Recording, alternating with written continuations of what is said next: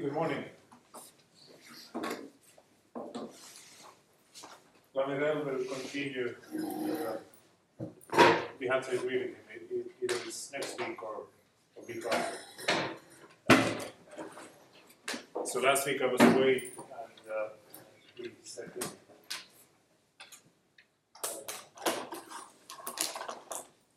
The kind of these regression methods that he's talking, so these are, well, I hope that you realize that these are important for trying to model or understand what's in the underlying data, fitting some functions in there. But we continue now in the clustering analysis. Last time when I was talking about this, we did a lot of introduction to that. So basically, the goal is to identify groups in the data that are somehow similar to each other and different from the others. And obviously, you have to understand that if somebody asks, try to find me the segmentation of the customers, which types of customers I have, then type of customer is a cluster in some sense. One cluster, one type of customers.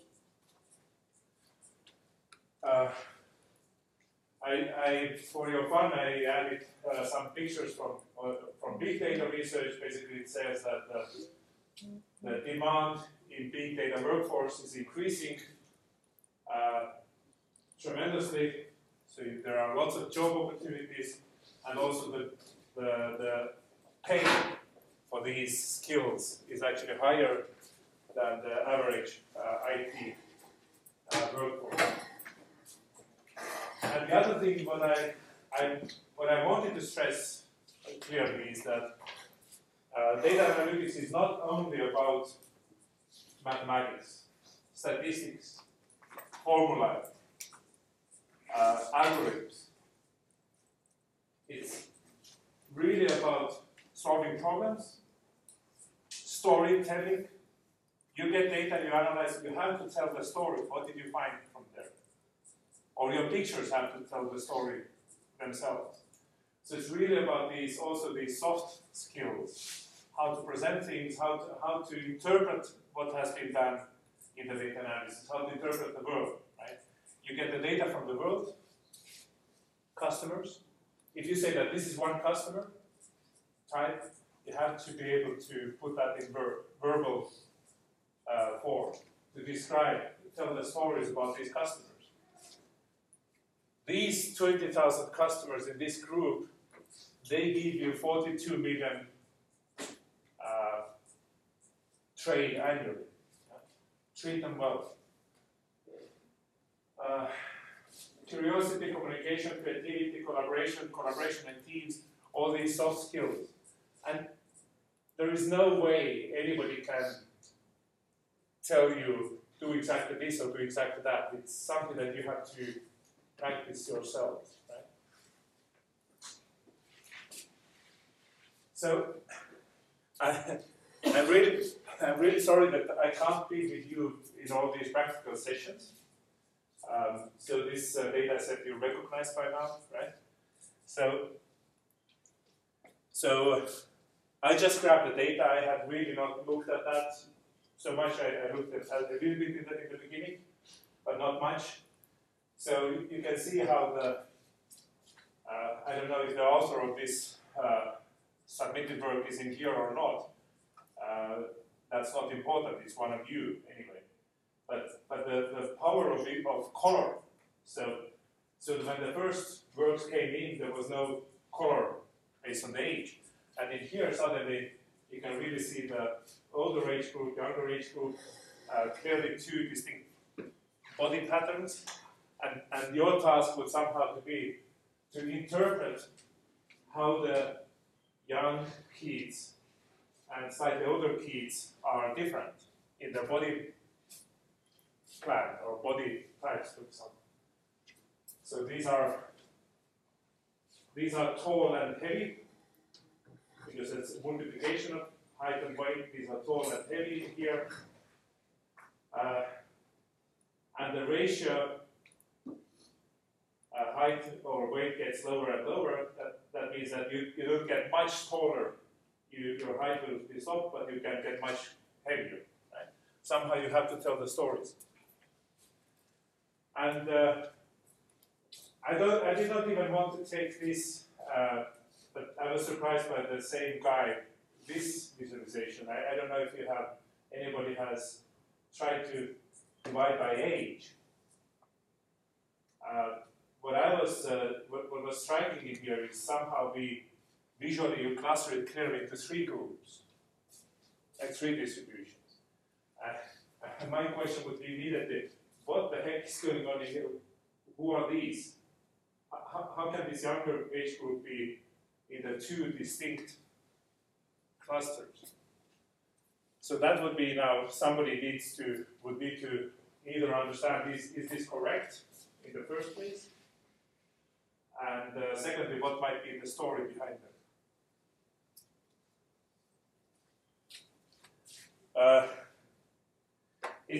It may be, if you look at what we have done to the axis, taking the attributes but combining them in some ways, right? Trying to understand what's the relationship. You may not know at all in advance what you're going to get. What might be useful in here is to of course, to identify what is this person, what is this person, what is this person, that person, what are the particular values, to put some fixed, highlight some individual dots. This means this type of individual, this means this type of individual, and you can somehow think everybody is in between, right?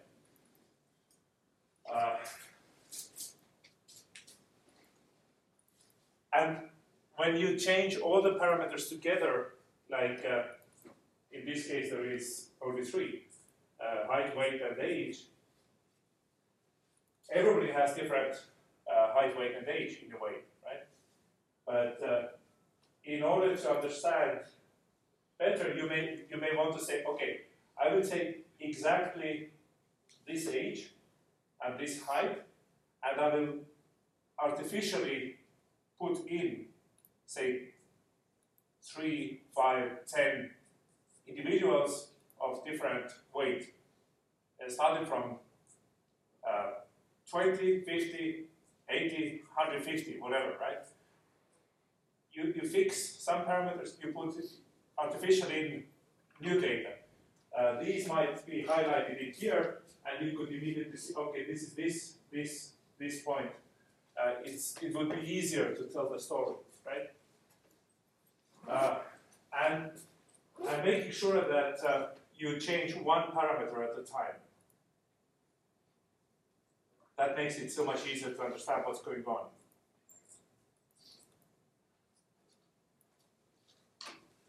And I guess this is just comes down to this part that I was saying, that storytelling. If you present something, you have to be able to interpret that. And that has been, from TAs actually, that has been one of the big complaints that of course, you do tedious to the homework, you copy paste it in the code, that's it, right? And the TA should have to, okay, so what? What is interpretation? Even if there is some graph, try to put some sentences. What do you identify from the data? It's a little bit of interpretation. Yeah. And definitely there is no this exactly this way or exactly that way. I never asked this, but if somebody does and figures out that there is suddenly interesting pattern, it would be really cool to try to understand that. And of course, all the others you can try to replicate these things, right? Okay, so that was the general rant about the storytelling and the importance of what we are doing.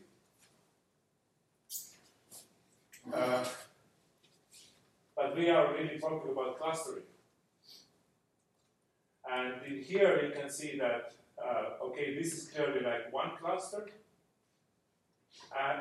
In a way, in here, it seems that there are three distributions, three clusters. But our methods for clustering are, when we start clustering, we are not so advanced to even know what type of model to fit in the data. So we start from some basic ideas. I think these ones we went through. So we will look today carefully at hierarchical clustering and partitioning around K cluster centers, or partitioning around individuals. And then also, I think, self-organizing maps. The data, this is just 10 data objects with 2 attributes. With 2 attributes, it's easy because you can plot them in XY plot, right? You can do a dot plot. Normally, you have many attributes. And then you're immediately have the problem that visually you can see 2, at most 3-dimensional spaces. For based on the models called. Oh, yeah. Okay, you can start adding some of the color and then size.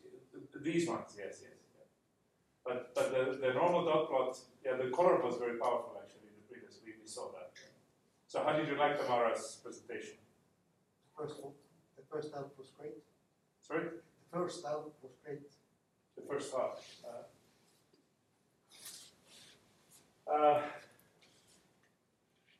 So this is what we have. We have multidimensional data, and of course this is a really small toy example, right?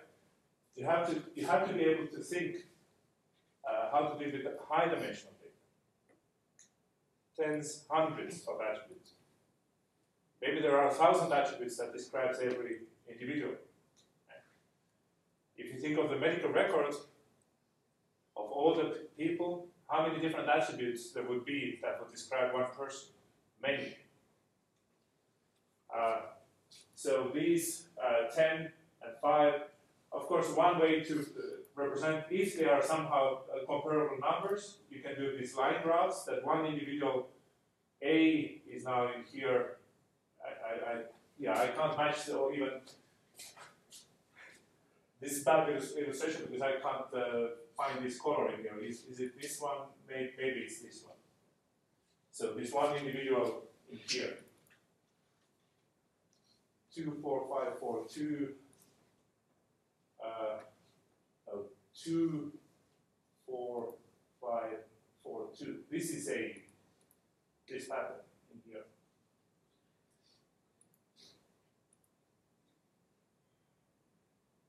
Two, 4, 5, 4, 2. Yeah, this pattern. From this, if there would be many, okay, if they're exactly overlapping lines, we would not see them from this. But somehow think that we have these,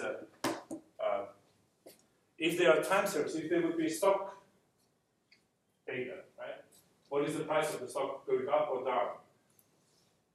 You have many more time points, of course, right? It could be monthly, it could be weekly, daily, millisecond time points, stretched in different ways.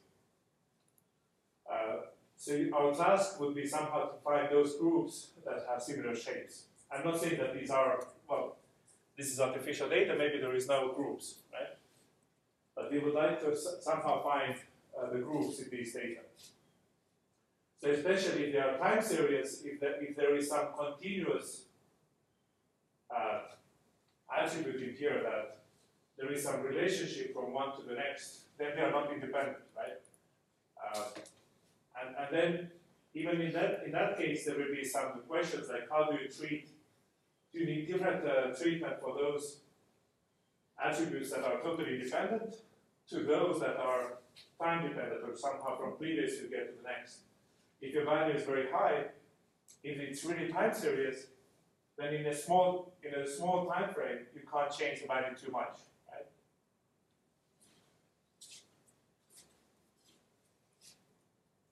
So the same data visualized by the heat map. Visualized by the heat map. Well, this one has 2 9s. What is this? D has 2 9s. You can visualize the high values. You can do this heat map kind of visualization. And the heat maps you can condense. You don't need to show the numbers, right? Once you understand the concept that the different numbers have different color, and you have no color scale, then you can read the data. So in the clustering, we have 10 objects, 5 attributes, and the task is to put together these rows in here that are similar, right? To group the rows. So that is our task. And what are the... I'm trying to memorize what are the order of slides in here. But one of the main questions immediately is, how do you measure the 2 lines in here, how similar or different they are? So the distance measure concept is extremely important. And the distance measure somehow should be dependent on the data that you are analyzing. Do you want the values to be exactly matching? Well, in here the values are very different, therefore they are clearly very different. D and B are clearly very different. But if these are some time series, then you could say that I don't care if the stock costs 10 cents or 10 euros, right? If they move in the same pattern, every value is very different, but they have the same profile, they are highly correlated. You use correlation-based measure to measure the distance or similarity. But in here we visualize in this heat map we visualize the absolute value of the numbers and not this kind of relative change. To visualize the relative change, you should fix some starting points, say that this is the 100% line and these go up, these go down, then you can do relative. You have to reformat the data for some relative scale. Okay, in 2 dimensions, of course you can, and that's how we usually visualize the algorithm or talk about algorithms. Take 2 dimensions because then you can see intuitively where are the groups and how the algorithm would work, right? How the algorithm would work on 2 dimensions, but you have to be able to generalize that to high dimensional space. So we have the 2-dimensional data, and how do you do the clustering algorithm? So clearly we need the concept of similarity or distance. So these are close, therefore they are more likely to be in the same cluster. And our clustering algorithm somehow should identify which things are close in one region, in the other regions, and trying to build these clusters. So similarity distance between objects, and once we have defined this distance concept, at the short distance are similar objects, at the long distance there are different objects. And then once you fix one object, you would like to find everything that is close to that intuitively. It's like nearest neighbor searches. Out of all the data, how do you find similar matches? You have big relational database, you have one object, and you do similarity join. Not by exactly the same values, which that would be trivial. The SQL database can do on exactly these values, join different tables. But you could ask, okay, but which are the similar attributes? And for similarity, the distance measures, of course, Euclidean, Manhattan, etc. Then you use these absolute values. You calculate the difference for every attribute. I'm visualizing it here as a line graph. You have the difference at every time point. You measure the difference, and then you do difference squared over every distances and then take the square root, that is the Euclidean distance. Manhattan just adds up all the individual attributes. You go by one direction, the other direction. So it's Manhattan. You can't go direct from this street corner to that. You can't go direct. You have to go this street and then there. Right? X plus Y difference. So that's why Manhattan is. In the correlation, you don't care about this individual difference for one attribute, that this is a huge difference. This changes a little, this changes a lot, as long as they go in the same direction. Right? All the changes are correlated in the sense that when one goes up, the other goes up, goes down, the other goes down, but the magnitude can vary. Right? They are very similar patterns.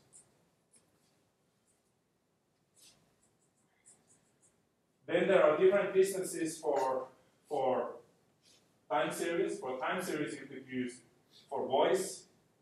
You can say words voice. They are the same, right? But that means that you have to. The sampling time frequency is different. They have different length, and you can measure the similarity between objects that have different number of measured values if they are stretched in time.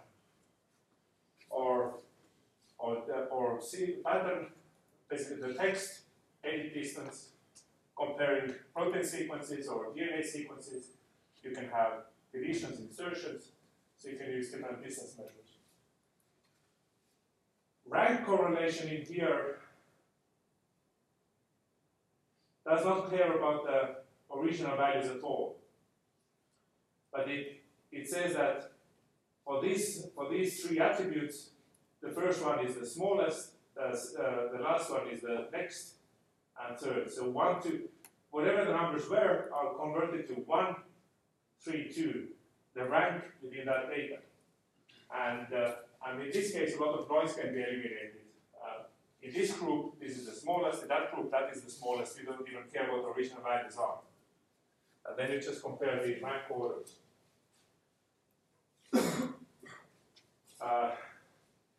So basically, you have to argue what is the intuition, what you want to capture in the data, and what is how well the data has been collected, how accurate it is, what type of measure you can put on there.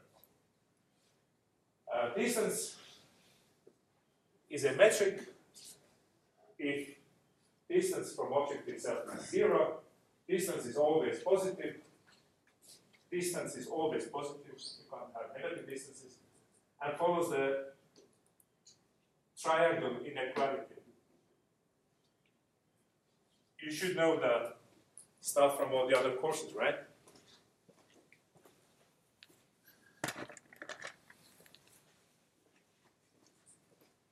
What the triangle inequality says is that the shortest distance from A to B is a direct distance and not via some other A plus from A to C, C to B must be always longer than direct distance from A to B.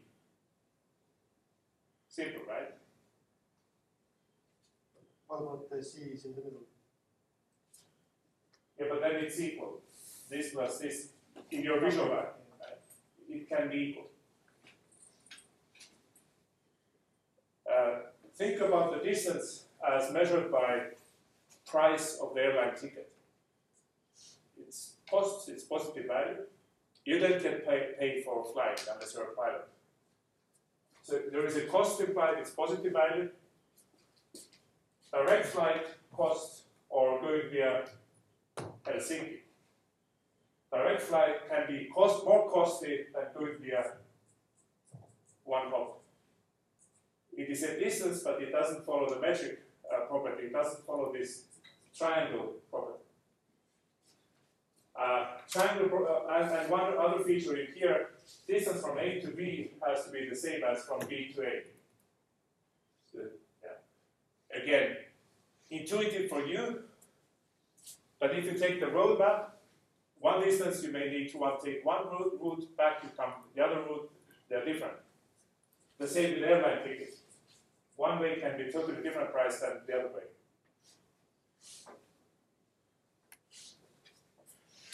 Some clustering algorithms demand these. It's hard to say, is it demand correct, but somehow they make the assumption that they follow these metric properties. If you have the problem that these distances are different, what you can do is you can, of course, take the sum of the two and divide by 2, take the average. Yeah. You can change the distances definitions yourself.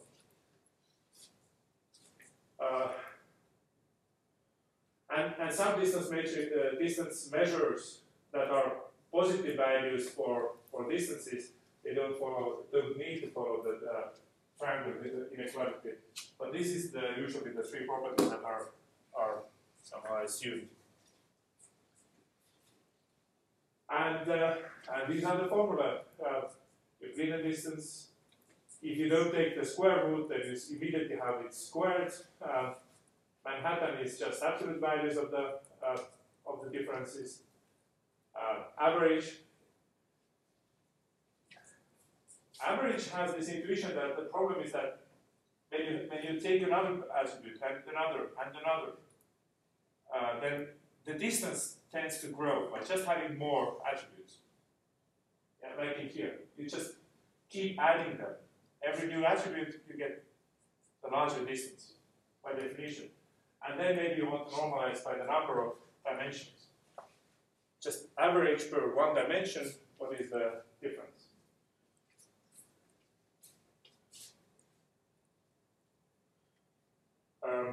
So these always take into account just this. For every coordinate, for every attribute, just take the difference between the two values.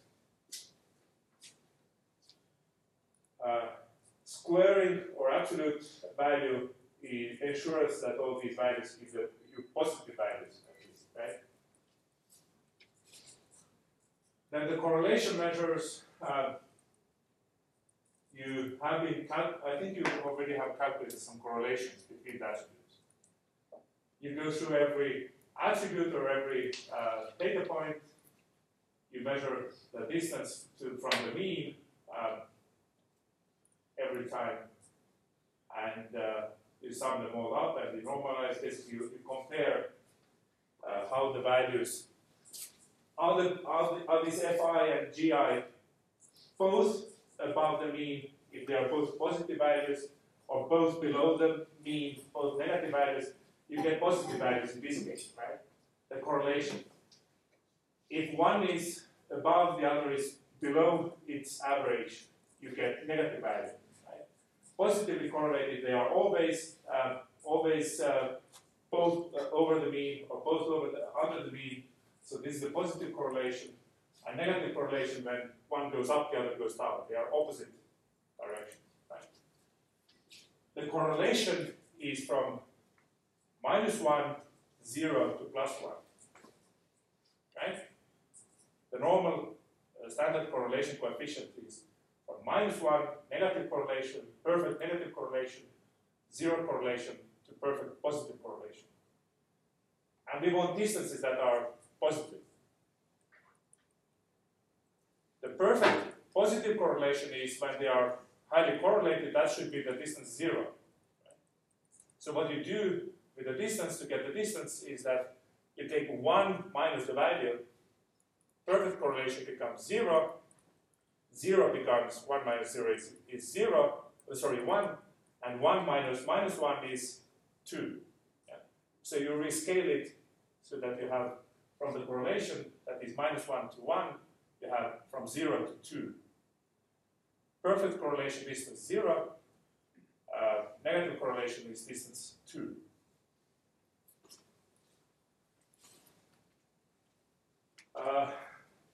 In here, this formula does normalization by the mean. It's possible not to take that into account, so then you just drop the mean part, otherwise it's exactly the same formula, but you never subtract the mean. Then if your mean is 0 already, then subtracting the mean does not have an effect, right? So in this case, sometimes this is actually useful. And in here you see that this is 1 minus cosine of the angle between the two vectors. What this means is that you have one xy, one data point, the other. So basically we ask what is the correlation between them, and they are both in the positive quadrant, both are positive on x and y. So there is a correlation in that sense, but you can measure the vector angle in here. You can measure the vector angle in here, or you can think that whatever the vectors are, you normalize them to the unit circle. That means you normalize vector length to what unit length, then they are in the unit circle or sphere, and then you do the Euclidean distance between the endpoints. If they are in the same spot, the distance is 0. If they are in opposite spot, the distance is large. So that's why this is called chord distance. The formula is basically exactly, looks almost exactly the same, but the correlation and the angle in here are almost the same thing. These types of formula in the books, when you start looking, there are 40, 50 different distance measures defined. Some of them follow the metric properties, some of them don't. Some may require some pre-normalization, etc. The rank correlation, if this is the data value, this is the smallest value that gets rank 1. This is the next that gets rank 2. Now 3 and 4, there is a tie, therefore we take the average of 3 and 4, both are 3.5, 3.5. And this was the largest file. So you convert from any data values to this, only having the ranks 1, 2, 3, 4, 5, 7. And then, if the other vector has also the same ranks, then they're very similar. Right? So in here, based on these ranks, you can calculate how similar the two rank vectors are by looking at the differences. One is small, the other is large. One is 1, the other is 5. Therefore, these two values would be somehow different, right? You want to have the same ranks in the same positions. Okay, given all this background information now, some visual clue, what is on the picture? It is a kind of heat map, right? It's kind of heat map.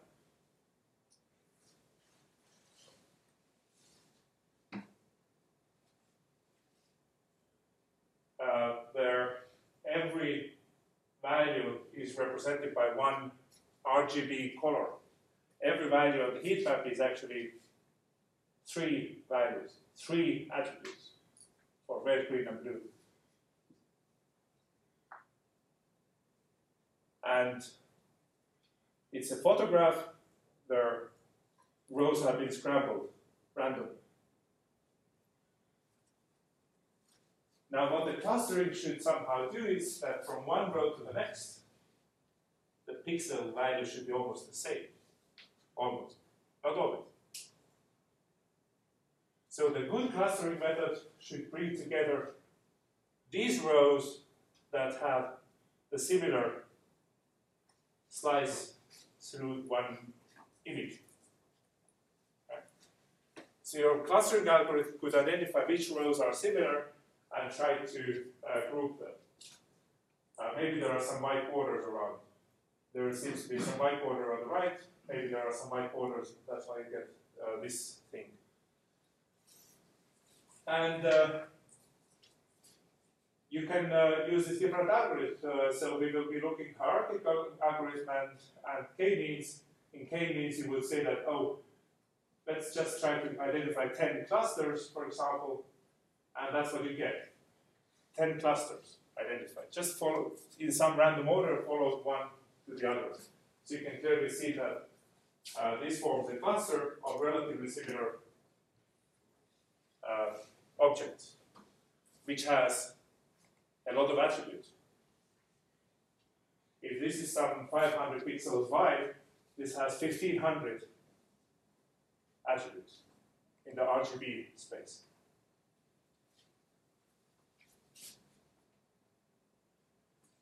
So K-means just groups the data. Internally, there is no order, internal order in here, and between the groups, there is no inherent order between the K groups. You can add order by different thinking about that, but this is what comes out of this. So what do you see on the picture? And I think in here, just asking, find me 10 clusters. It's just 10 groups in here.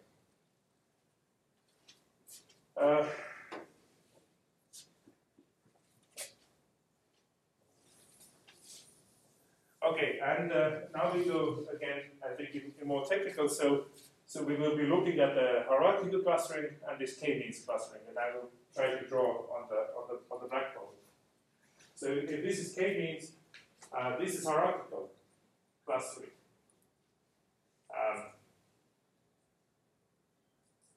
It's not perfect yet, but it you don't directly see how many different clusters there is, but we will see what the hierarchical clustering actually builds. It actually builds a hierarchy between every object and every cluster. But some of these most similar rows have been glued together in here, right? And you can be more confident that it's some apples and oranges. So we are comparing apples and oranges. No, that's a no. We should not be. Objects should be somehow.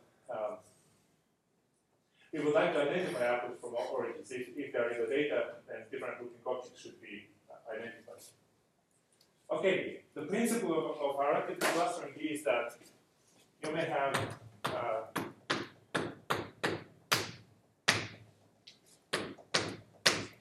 data arbitrarily in the space, in this very high dimensional space, 1500 attributes.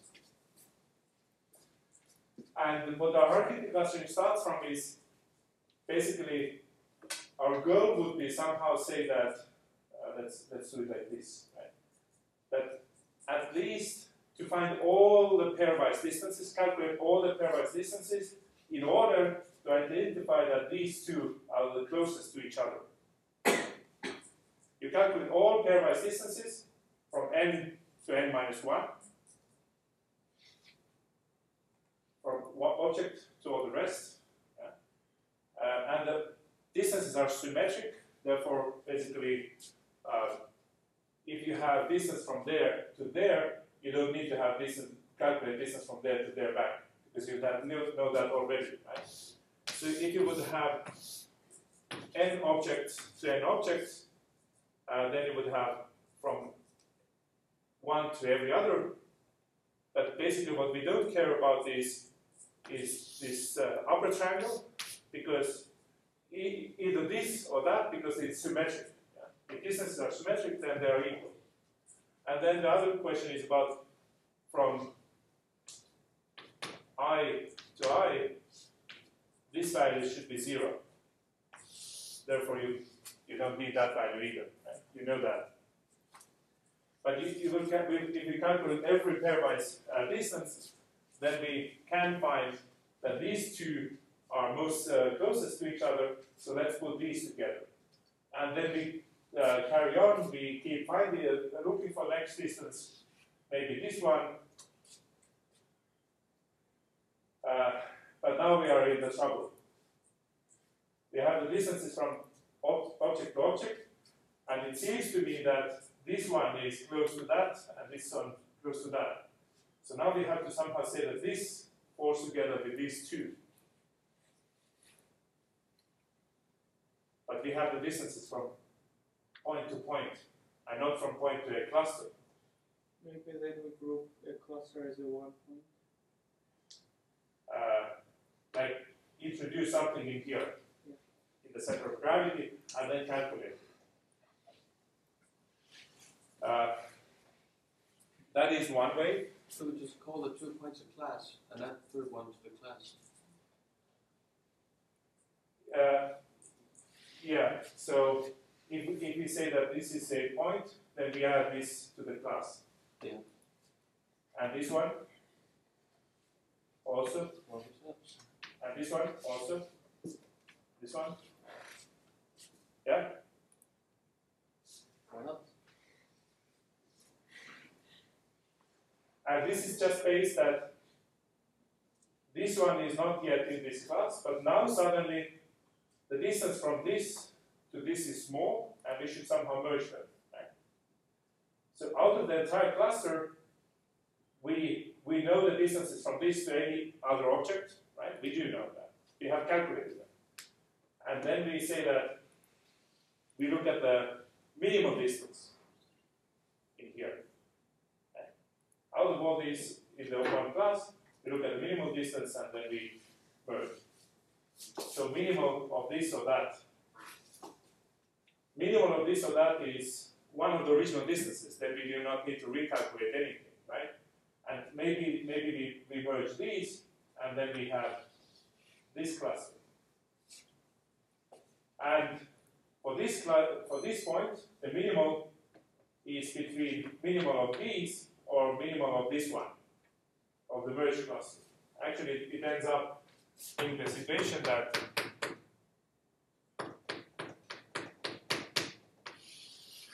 this is a cluster, this is a cluster, and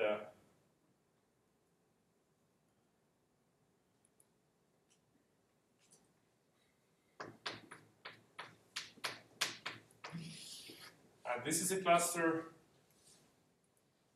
What happens? Somehow we may need to say that these all may be in the same cluster.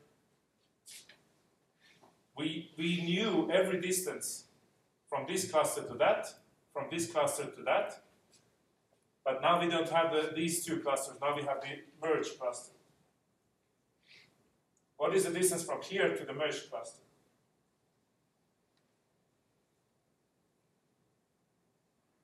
If we follow this minimal argument, then we knew the shortest distance to that cluster, and we knew the shortest distance to that cluster. What is the shortest distance from this cluster to the merged cluster? Shortest of the two. It is the smaller of the two. Very quick. You merge the cluster, you select which one gave the smaller distance, you can recalculate to every other cluster, you can recalculate the distances. You have this one, and we have maybe from the same point this one. Out of this merger, we know from this cluster the smaller to the merged one is the smaller of the two. And we don't need to recalculate anything. Should you then introduce some threshold that at the end you wouldn't end up merging everything? Actually, this is the goal that at the end we want to merge everything. At the end we want to merge everything. And what comes out is that we somehow think of this as the first merger, the second merger, then we merge them together. So we build this kind of tree out of that. And that's what is called a dendrogram. And hierarchically we start from the leaves and start building up the big tree.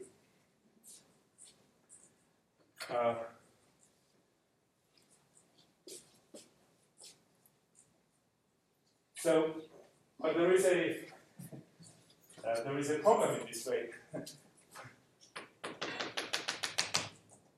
We may keep adding them together this way. Right? And say if we have a cluster in here, and then we do this cluster. Now, what the heck is this cluster to do with that cluster up there? If you just follow the minimal distance, single link between the two clusters, minimal distance clustering or single link clustering, they are synonymous. One single link is enough to merge the clusters. Just take the minimum. Then we may end up in the situation that this one will have very little to do with the objects in there. And you may have the cluster in here and there. Maybe we want this. Maybe we don't want that, right? So the alternative is to say that one extreme alternative, well, two alternatives, two clear alternatives are, actually one of them has already been in here, that we, maybe that's the third one. For a cluster, let's calculate the new center point and let's calculate the distance again. And then for the new cluster, we calculate the new center and then recalculate the distance. So that introduces every time a new centroid, and then or sort of center of gravity, and then we recalculate. In here, we just follow the single link using the minimal distance. We could as easily say that we don't care the smallest distance, but we want to make sure that our clusters are somehow tight. So let's care about the largest distance. From that to there, and from this to there. And then we can choose the maximal distance. That no 2 points should be further away than that distance. So in this case, we will at some point actually merge these two clusters rather than going there.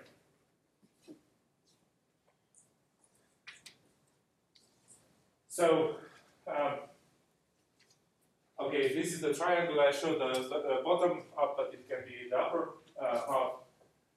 Just the distances. The smallest distance is between 1 and 2 in this case. So 1 and 2 are merged. Then we need to recalculate the distances. Sorry, 1 and 2 are merged. Then we, from the merged cluster, we recalculate distances, get the new merge 1 and 2, and then we need to get the new distances. So we update the matrix a little bit. Of course, there are technical details. How can you implement this exactly? You can do the brute force. You can do more clever tricks in the algorithmics in here.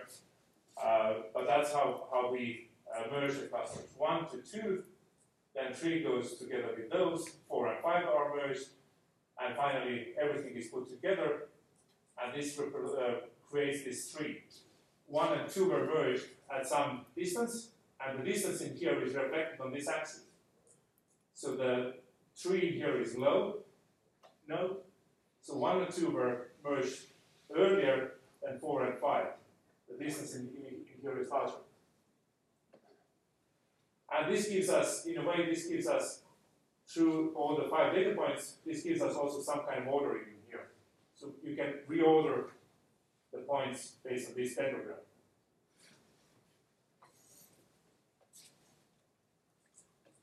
So we started with calculating all pairwise distances. Dimensionality is high, then the number of dimensions matters. How long does it take to calculate one distance? And after we have this matrix, we can just use the same technique. Just look at the minimal distance, at the maximal distance. The centroid thing we don't need to do. We can actually take the averages of the two. If we know the average distance to that cluster, average distance to that one, then you can take the average of the two, right? And we have the average distance. But there is one problem with that. Can you identify the problem with average distance?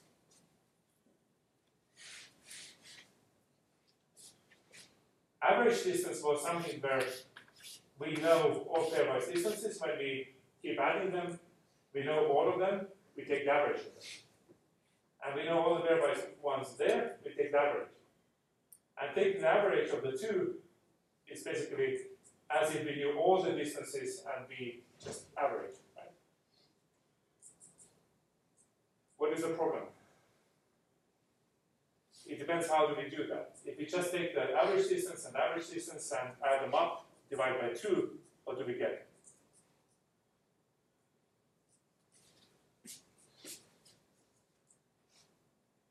We get the situation, let's have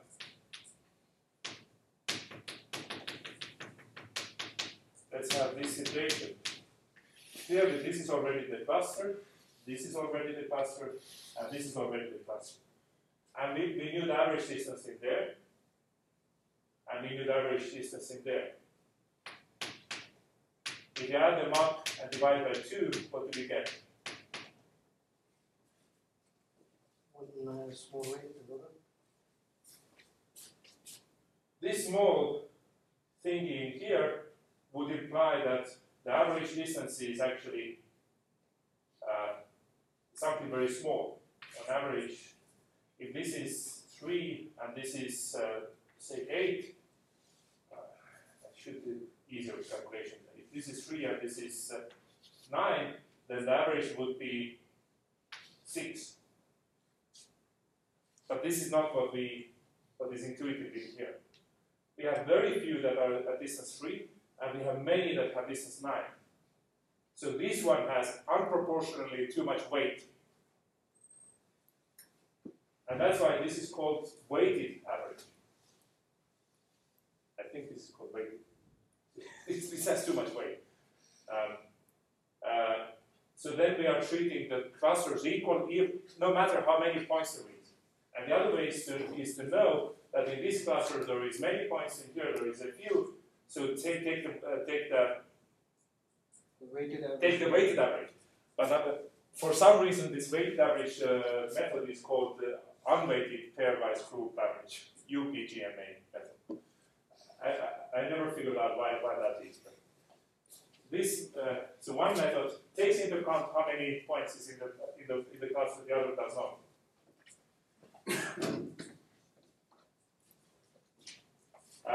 So single link is minimal distance between the two clusters matters.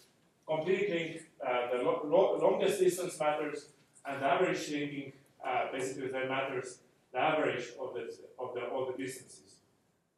So for a hard cluster, we have variance. Use the same distance measure, just apply a slightly different way to link the cluster. Apply minimum, maximum, or average of all the pairwise things. And there are UPGMA, WPGMA methods, which actually one takes into account how many points is in the cluster, the other does not.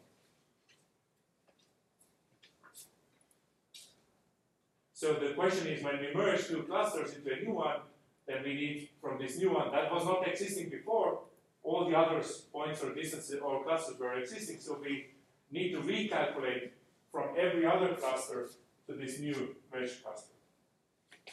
For this cluster, we need to do what is the merged distance out of the merger, right?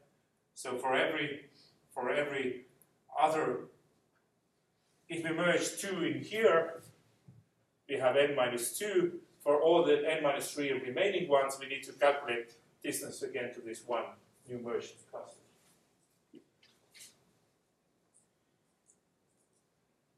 So this one, the formula are already repeating. Yeah, this one takes all the distances as is, but takes into account how many is in one versus the sum.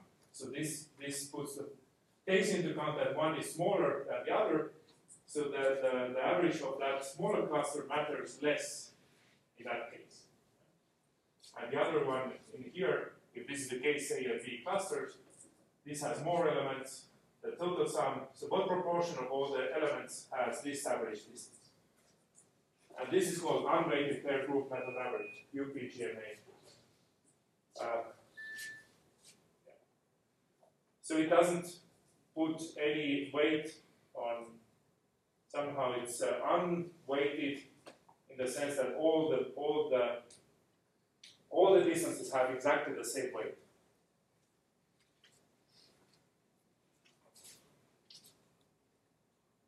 Okay, so these slides just illustrate the same things. I'm going to go over those. And the WPGMA would just take the half of the sum.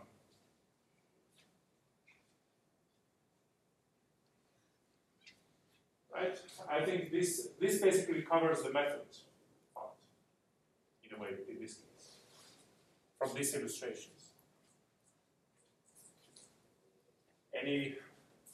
Was this clear enough?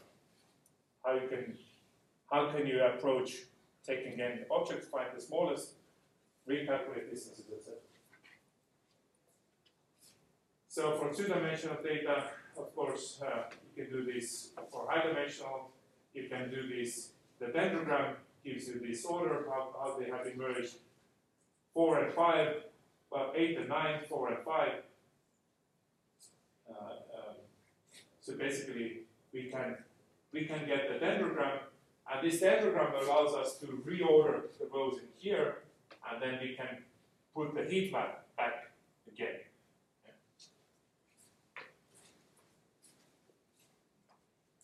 The data does not need to be numeric. If you have other types of distance measures, you can take the sequences, you can apply some sequence similarity measures. There are many ways to calculate the edit distance. Typos in your words, which words are similar, typos should come out.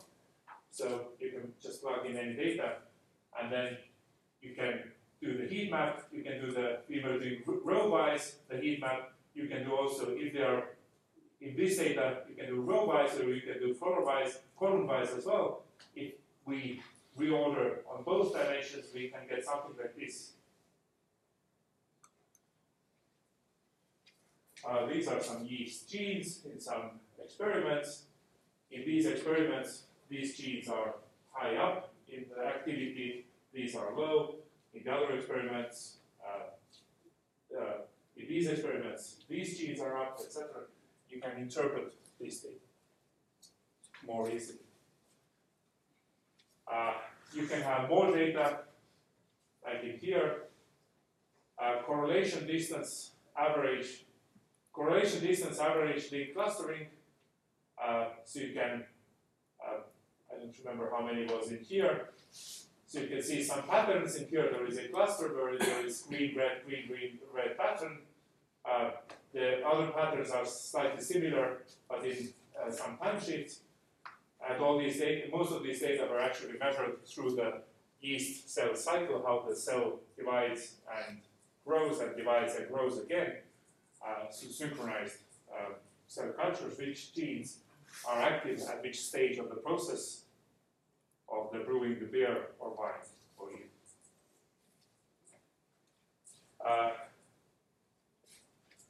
The scale, I will come back to that. So this is correlation distance, minimum single link clustering. You can identify the main patterns. This is the average linkage. So if the pattern is there, from one clustering method to the other, you can identify the heat map. And indeed, there are some patterns emerging, right? These behave in one way, and these behave in a slightly different way.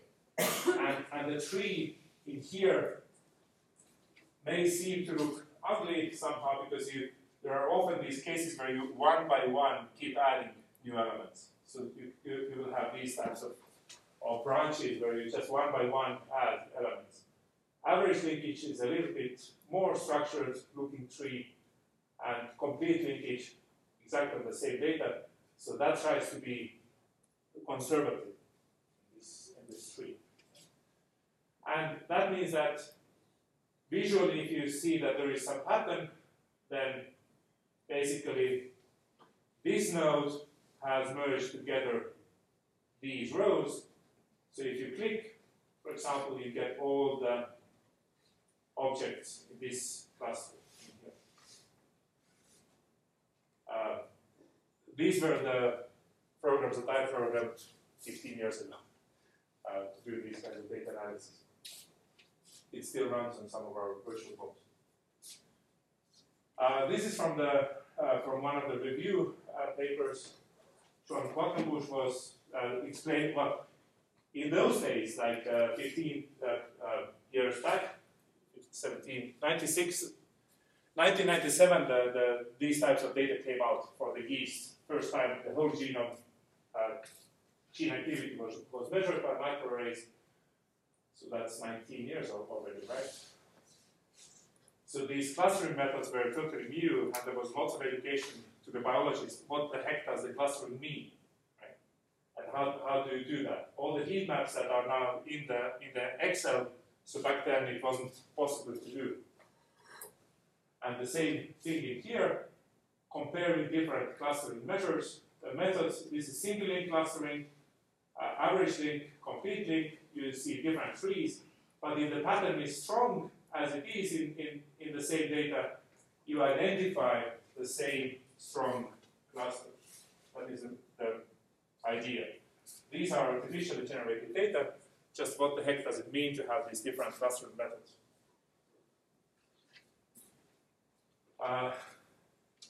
These are the measurements from around year 2000 or 2001 that I did on my own code.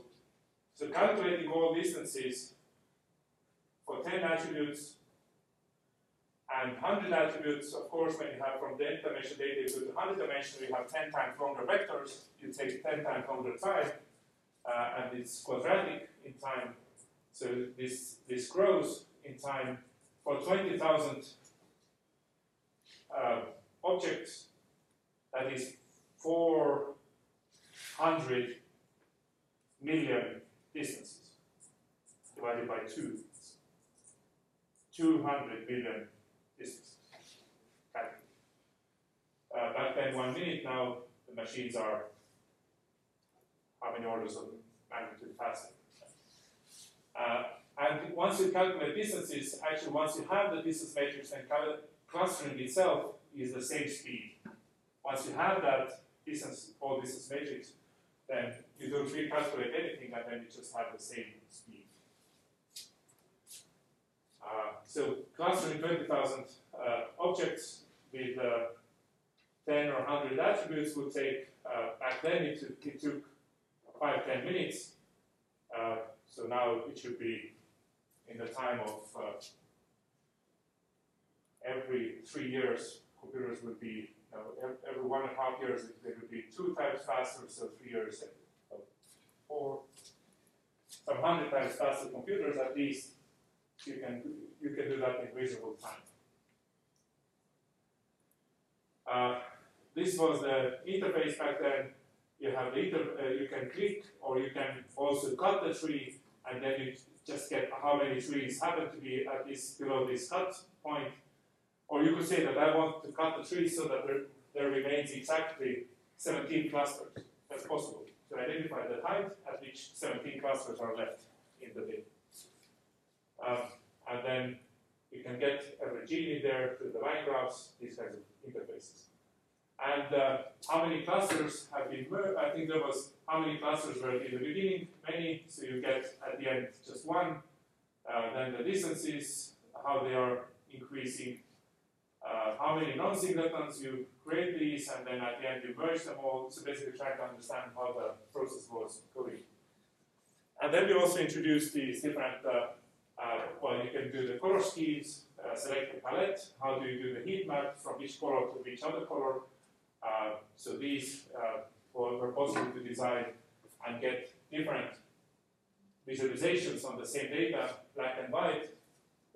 Well, this green, black, red is considered a little bit bad, but you can have rainbow colors, you can have different color schemes for the same data, so that visually to see the best.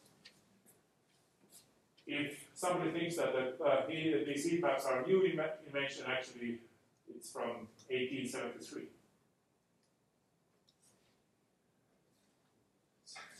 You don't think about these things so often that actually world has been thinking about stuff for a long time.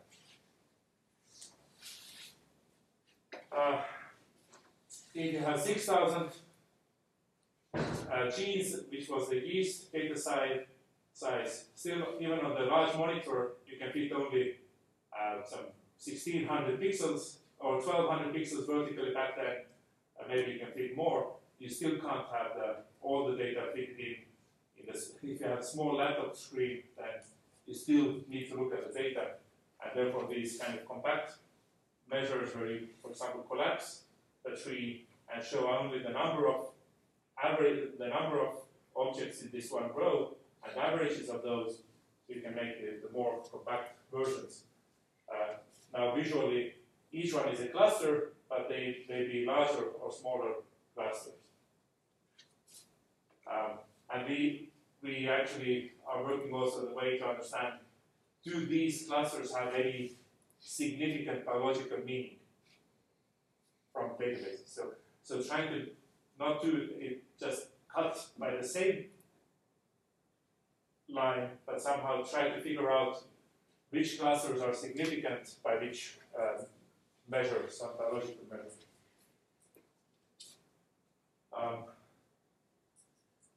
Okay, so this is the standard method.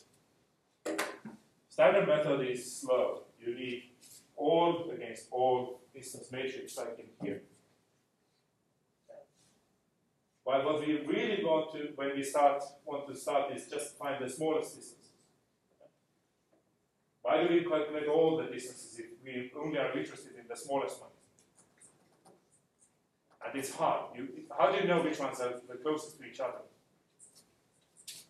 But we can have the triangle inequality to come in our help. If this distance is small and this distance is large, then even without calculating this distance, we know that if this is close to the far away point, itself it has to be far away. If some two stars are far away, we know that they are close to each other, but one of them is far away, the other is also far away.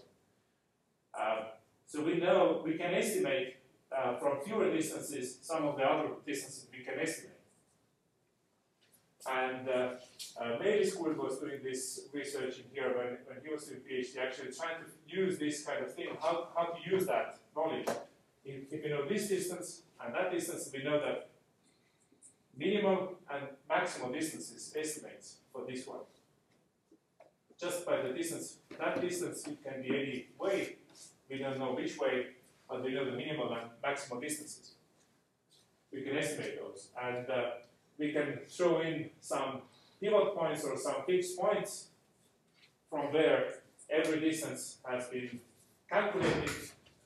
If we calculate distances from these to every point, now if they are close to each other, then the distances should be relatively similar to the pivots. They may be on this side, they could be also on that side, still they would be, or one on that side, one in that side. The distances are the same. If we choose pivots badly, one is on the other side, the other is on the other side, the distance may be large, but the more pivots we have, the less of these situations we have. So if there are more pivots, then we don't have these things which are symmetrical on the other side. So then having all the distances calculating, not every pairwise, but only to the small number of pivots. So not for n times n, but only maybe to 20 times n. That makes a huge difference. And then based on those distances, some nearby objects can be identified. So in here the distances have been calculated from this and this, and then for these two pivots and all these points you can calculate distances. So if the two values happen to be similar, 7.5, 7.4, 3.8, 3.5, that means 7 and 5 should be close to each other. 7 and 5, actually this happens to be the case which is far away. So there may be some mistakes. Let me see some other case. 4 and 5 in here. 7.2, 7.5, 4.1, 3.8. So these are relatively close, and indeed 4 and 5 are close to each other. So given from the two pivots, these distances, now it remains still to identify from all these pairs which pairs are similar. So we are back to the situation that we have n things to compare, find the closest pair within the n, like we had in the beginning. N and find the closest pair in the n.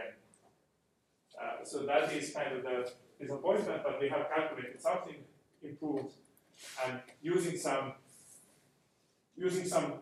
clever tricks to go through this data, epsilon grid order, using some mathematics. So basically, Melis was able to come up with a technique that, knowing only a subset of these distances, we can estimate most of the distances pretty okay, and do the hierarchical clustering pretty okay as well. So that was the kind of algorithmic speed up. And then you could have okay, I have these 100,000 objects, but I have only 1 minute to spare for calculations. And then you can estimate how much you can calculate in this same time, and how good your hierarchical clustering will be based on those calculated distances. So you can approximate the hierarchical clustering. And the goal was to identify those, at least every pair that is close to each other, as much as possible to find the small distances. And then for the bigger picture of this hierarchical tree, to throw in some random distances as well. And then we can get somehow the better overview. So the happy class method was done by Melis. But the principle, underlying principle is the same, trying to do this hierarchical clustering, but just in this case using less distances to start with.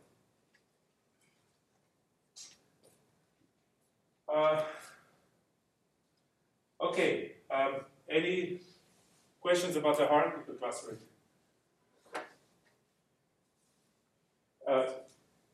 I had to confuse a little bit more. There are sometimes methods which we said that we do agglomerative hierarchical clustering. We start from the three leaves and start to merge them together, agglomerate together larger and larger clusters, right?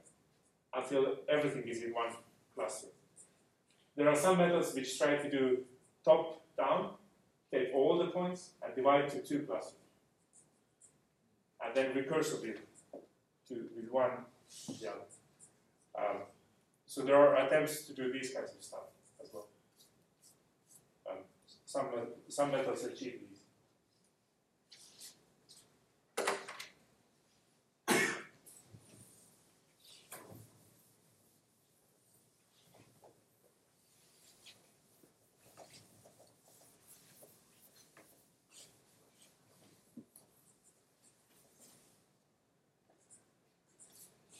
Okay, the next, so that was hierarchical. Every object will be just, you don't know how many clusters, you just apply the method and you see what you can get out.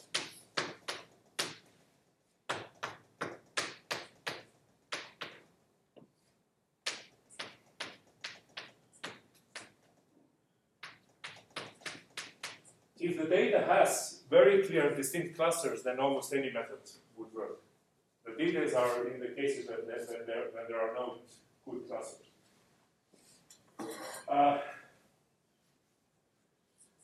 So what is the method? Goal in here now is to, of course, find the clusters. But what does it mean to have something that is, I skipped over, what is representative-based clustering, to find some representatives.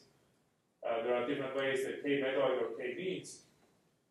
One is representative, the other is prototype. I'm not going to go in there. But the method, k implies how many clusters we want to match. If we say that if we know that we want to have 4 clusters, then the representative thing means that there are 4 representatives from these clusters. And the clusters will follow.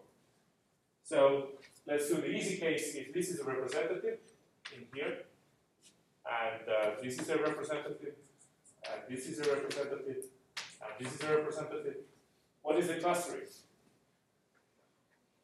it says what happens to this point. That point is closest to this one. Anything that is on this side is closer to this than this. Okay? But the same you can do with all the other points. So this and this, between them, there is this line. This and this, between them there is this line.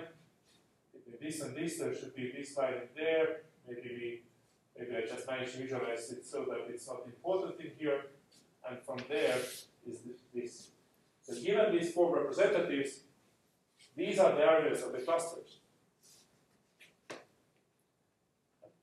So everything that is in this area is one cluster, second, third, fourth cluster. Now the question is,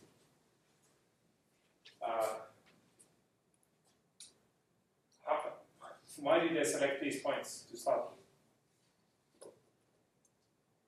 They may not be correct. So the method is in here like this. I'm trying to visualize it. I don't know what comes out of that, just random start. So just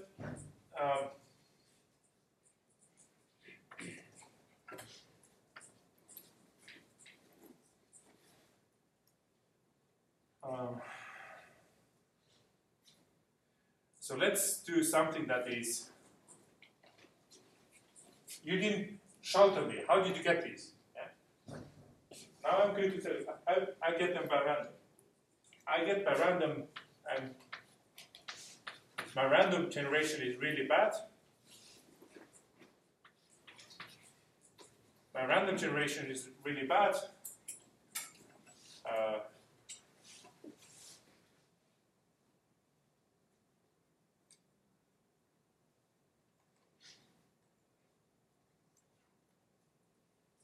I would like to throw in the fourth one.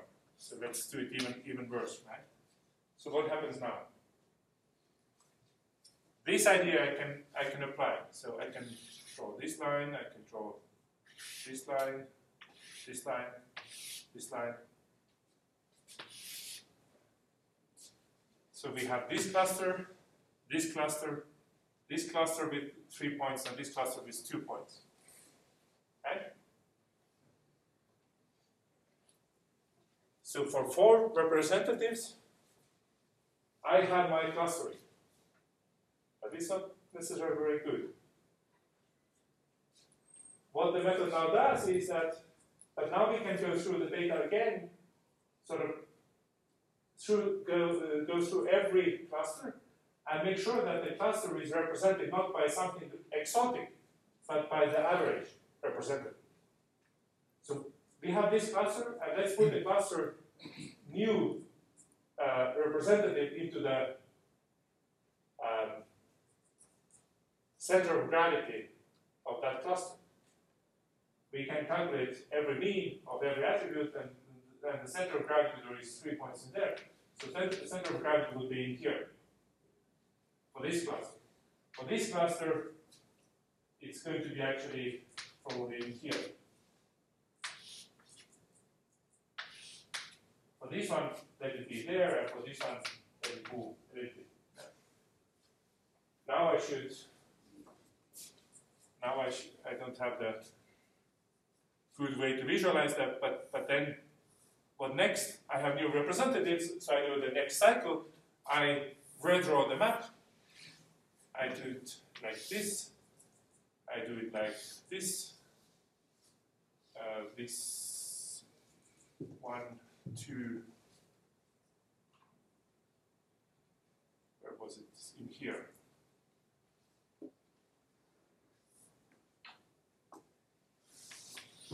Changes a little bit. 1, 2, 3, 4. I have the new clusters. And this process, as you can see, we again start from new representatives, and we can redraw the map again. So we can do just a cycle of this process until it stabilizes. So what's the next step? This moves even further there. This one has now these points. I think it moves a little bit there.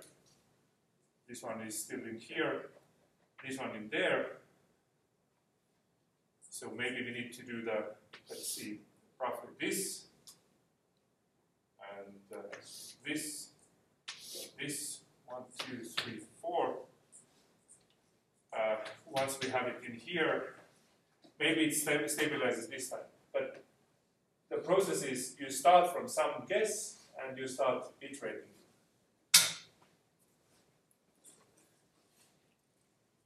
The difference between the k-means and k-methods is that in one case we calculate the center of gravity as a new data point. It's not in the data, just we calculate that artificial center of gravity. And in the other case, we try to select one of the existing data points that is the most central. The closest city. We cluster cities, and only the cities we will put. We don't put in the swamp the center of gravity. In a way, it all tries to minimize this thing that the distance for a point from its cluster center, all these sum will be minimized across all the clusters. Cluster point to its central location, take all the distances. It tries to minimize this. Find the arguments, find the clusters, so that the distances, overall distances, are minimized. So this is the illustration, 3 data points, we get 3 clusters, we recalculate, reshift the cluster centers, and this stabilizes finally each cluster center is fixed, and now nothing changes anymore. This process will stabilize maybe 10 rounds, maybe 100 rounds, but it will stabilize if properly programmed. This will stabilize and you will get the clustering. Partition into k subsets. I'm showing just 4 clusters, or just said that this is the representative. Well, there are different ways. Just k subsets, calculate the centroid, assign every point to this centroid, and go back. So basically, we do the loop as I described it here. And then, starting from line graphs that are random points, you get the line graphs that are representatives of these 4 clusters, all the more clusters in here, and each one you can see is a cluster of fairly similar line graphs in this picture. Just k clusters. K clusters and all the objects in there. So again, in user interface, you can play with this, and you can do this kind of clustering. Locally, it tries to optimize, finds the first local stop. So it's a local optimization technique, local heuristic. If you have different starting points, you may have different results. So in here, we could have had we been a bit more lucky, we would have had exactly 4 nice clusters, right? So you can do this a couple of times and select the best out of those. And the best, well, that's a little bit tricky. You can at least calculate these distances to the centers again, because we wanted to minimize that overall. So that's the best that has minimized overall the runs that we have been doing. So these are, let me see. Yeah, this also shows the starting points and the clusters, how they emerge, and at the end how where the center points will be. So how they move. I don't remember this. Okay. K-means clustering in here, iris data. So what the K-means clustering gives you in 3 dimensions by the clustering, without knowing the groups, you will be able to recover most of these iris species.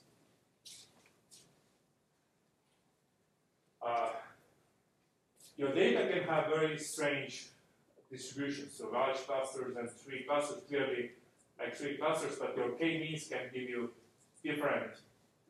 It doesn't guarantee you these distributions as is. You can see the red is much smaller than you would imply, right? So the blue is larger, the green is larger.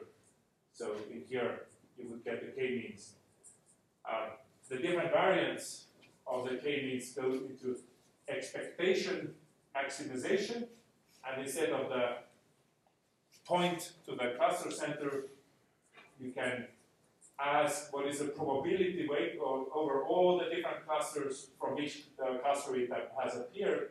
So it's kind of more statistical method, but optimizes the somehow similar kind of thing, iteratively goes through the data and fits the models on top of the data. Where these things may be used, this is the image, and this is every pixel shown in red and green level. So the image has lots of yellow, lots of these darkish greenish colors. So these are all the different pixel colors. And if you want to discretize this image or make it somehow more compact, then instead of telling that all the colors are using lots of space, you would just have the how many clusters in here. K clusters. Well, basically these are called Voronoi cells that we were drawing in here. You could say that 1, 2, 3, 4, 5, 6, 7, 8, 9, 10, 11, 16. So you could say that instead of many different colors, we could just say 16 types of colors and try to redraw the image with 16 colors only by these representatives. That allows to compress things. Fewer things, and you can do this kind of, it's called vector quantization.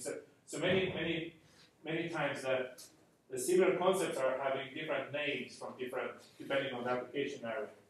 But this is implicitly K-means generates these Voronoi diagrams, and these are your clusters, right?